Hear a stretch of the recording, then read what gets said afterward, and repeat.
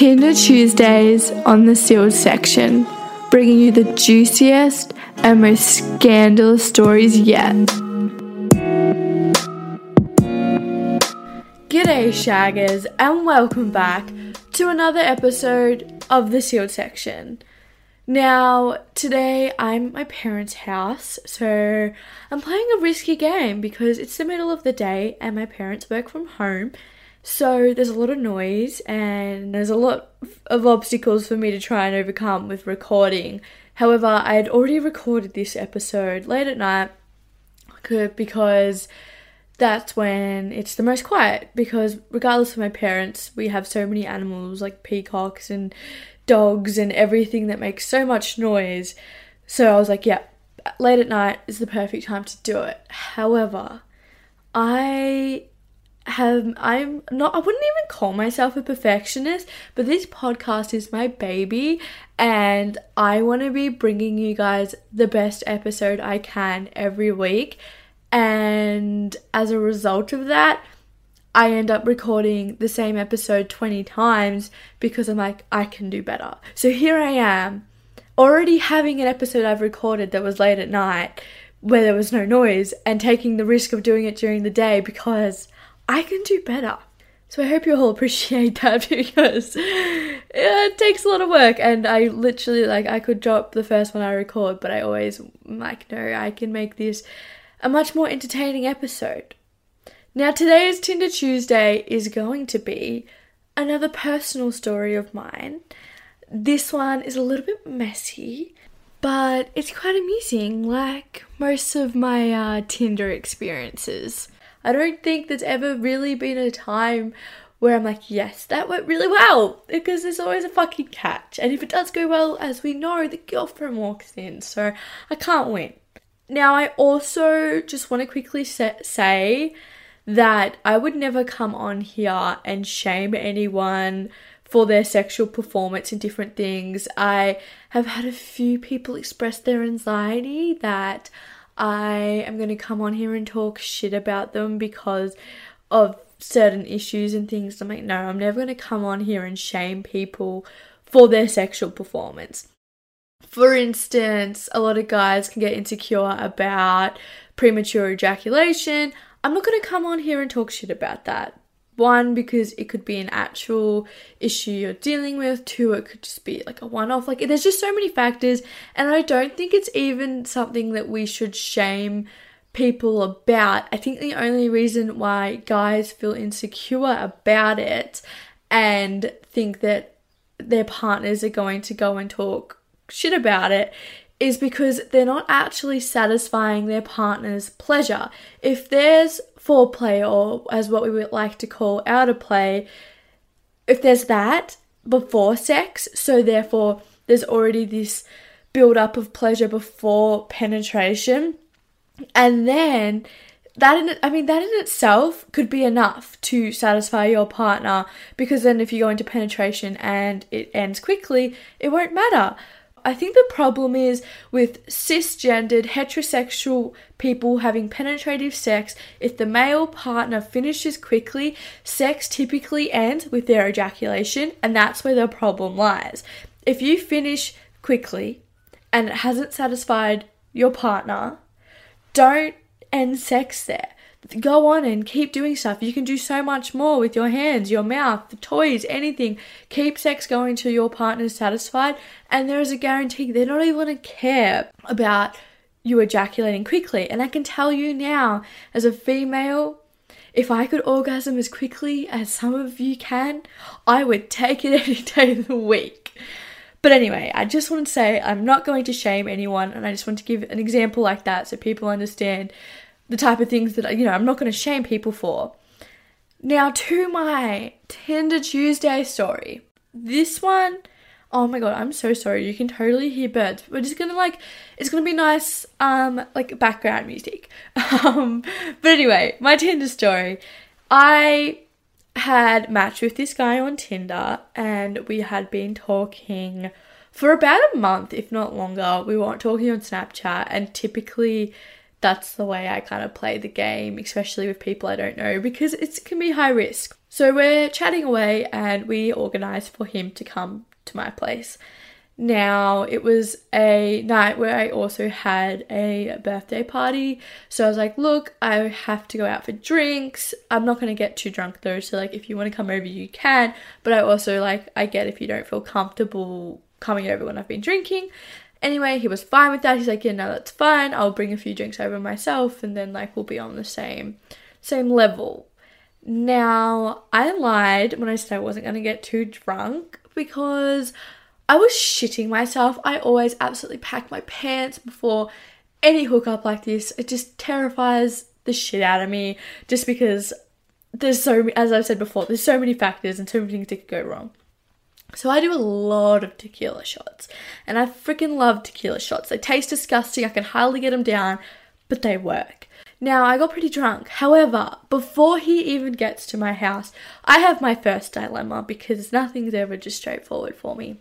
There's this girl, and every time I'm drinking or she's drinking, we hit each other up. And it never goes anywhere though, because there's always something else, or we're going out. It just doesn't happen. And anyway, this time she messages me, and it was the one time I was like, yes, this can actually happen. And I was getting so conflicted because this guy that was coming over lived an hour and a half away. So he was already on his way driving, and I was like, shit. But then the other part of me was like, this chick is so hot and we've been trying to set this up for forever and it just hasn't happened, but this time it could happen. She was literally like, no, I'll drive you home in the morning, because she lived a bit out of town. I was so yes, I'm ready. Tonight is the night. But I had this guy coming over and I was like, shit, I've already planned this. I can't not do it. So I had to let her down. And it really hurt me. It was such a struggle for me. I don't know, just for some reason, that was the night. It was kind of if you don't do it now, it's never going to happen. So I decide to go with him. I get home. I'm feeling very good because I've had a lot of tequila shots, a lot of cocktails, and I'm pretty pissed. Now, he brings in a few beers, which was cool. Yeah, we'll get on the same page. However, I pull out the tequila because what better way to get someone on the same page as you than tequila? However, this was the first red flag. He hadn't had a tequila shot before. What 22-year-old has not had a tequila shot? I couldn't fathom it. I was looking at him like I was staring at a fucking alien, because who hasn't? Oh my god, maybe a 16-year-old, I'd be like, oh yeah, fair enough, here you go, have it, here's your first experience. But 22-year-old, nah, that just something wasn't sitting right there.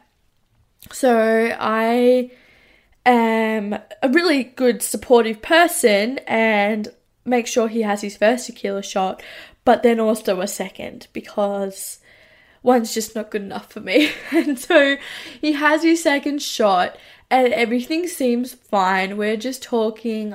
He's sitting at our kitchen table and I'm standing talking in the kitchen. And then all of a sudden, with no pre-warning, nothing, he spews everywhere. All over the kitchen table, all down the side of the kitchen table, on the floor, on my friend's bag, it's on the ground. And I look at him horrified because it was fucking slow-mo. And there was literally no pre-warning though, nothing. You know how someone's like, oh, I don't feel well, nothing at all. And I just run out of the room because I'm in a state where I can't deal with that.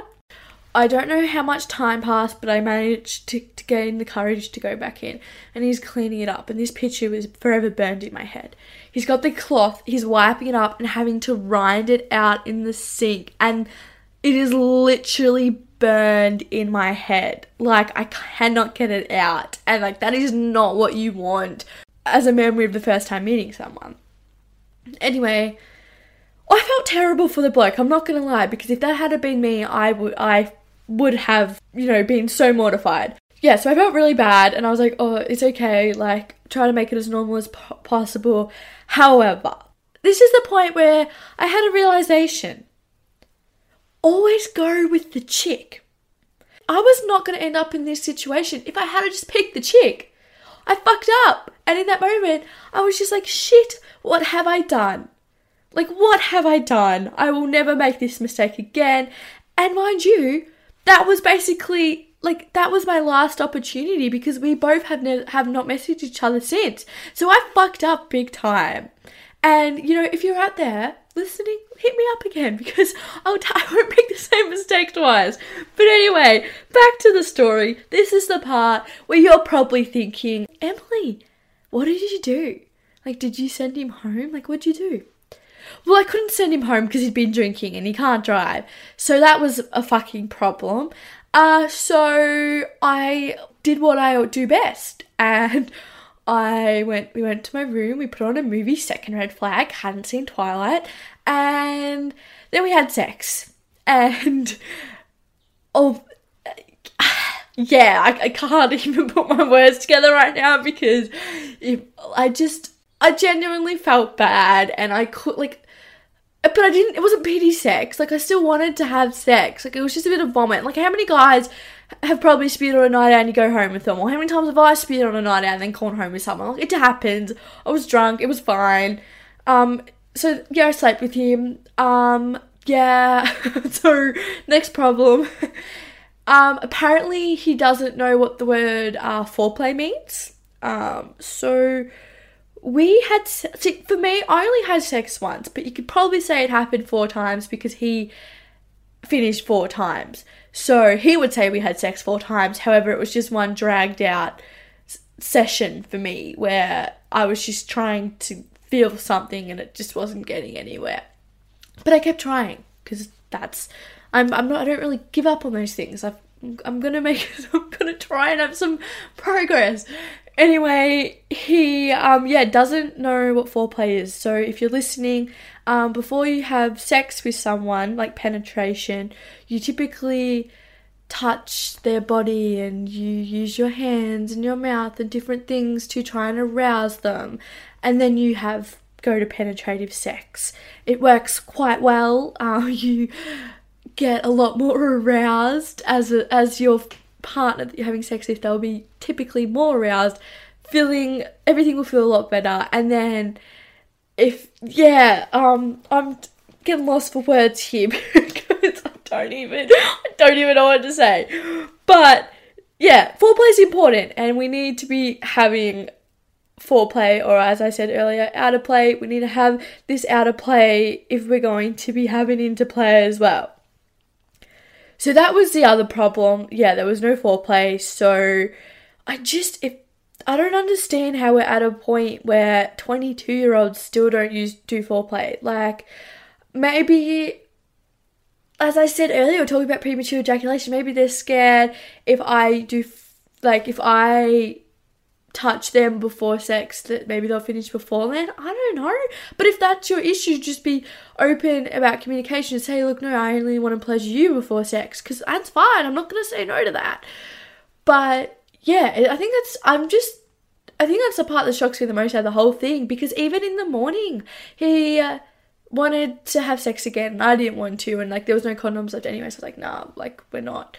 But he literally was going to go straight for sex. And I was like, what are you doing? Like, it doesn't work like that. Like, I can't just have sex with you with no foreplay, or at least if there's going to be no foreplay, there has to be teasing before, so at least I can try and get my body going, because I can't just have sex. Like, I don't know why guys think we can just do that. And like, if you can do it, and if you think it's working well, trust me, for us, the girls faking it. Like, some girls it's fine with, but like, generally it will be painful, but we just don't tell you, or it just does not feel as good, because it's the suspense leading up to that. If you're having penetrative sex and that's what you like, it's that suspense leading up to it with everything else.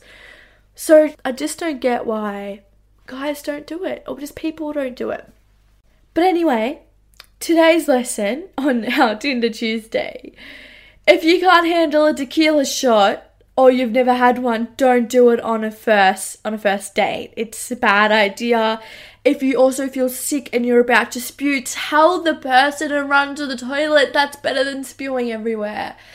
And when it comes to having sex, out of play is so important and we need to be doing it.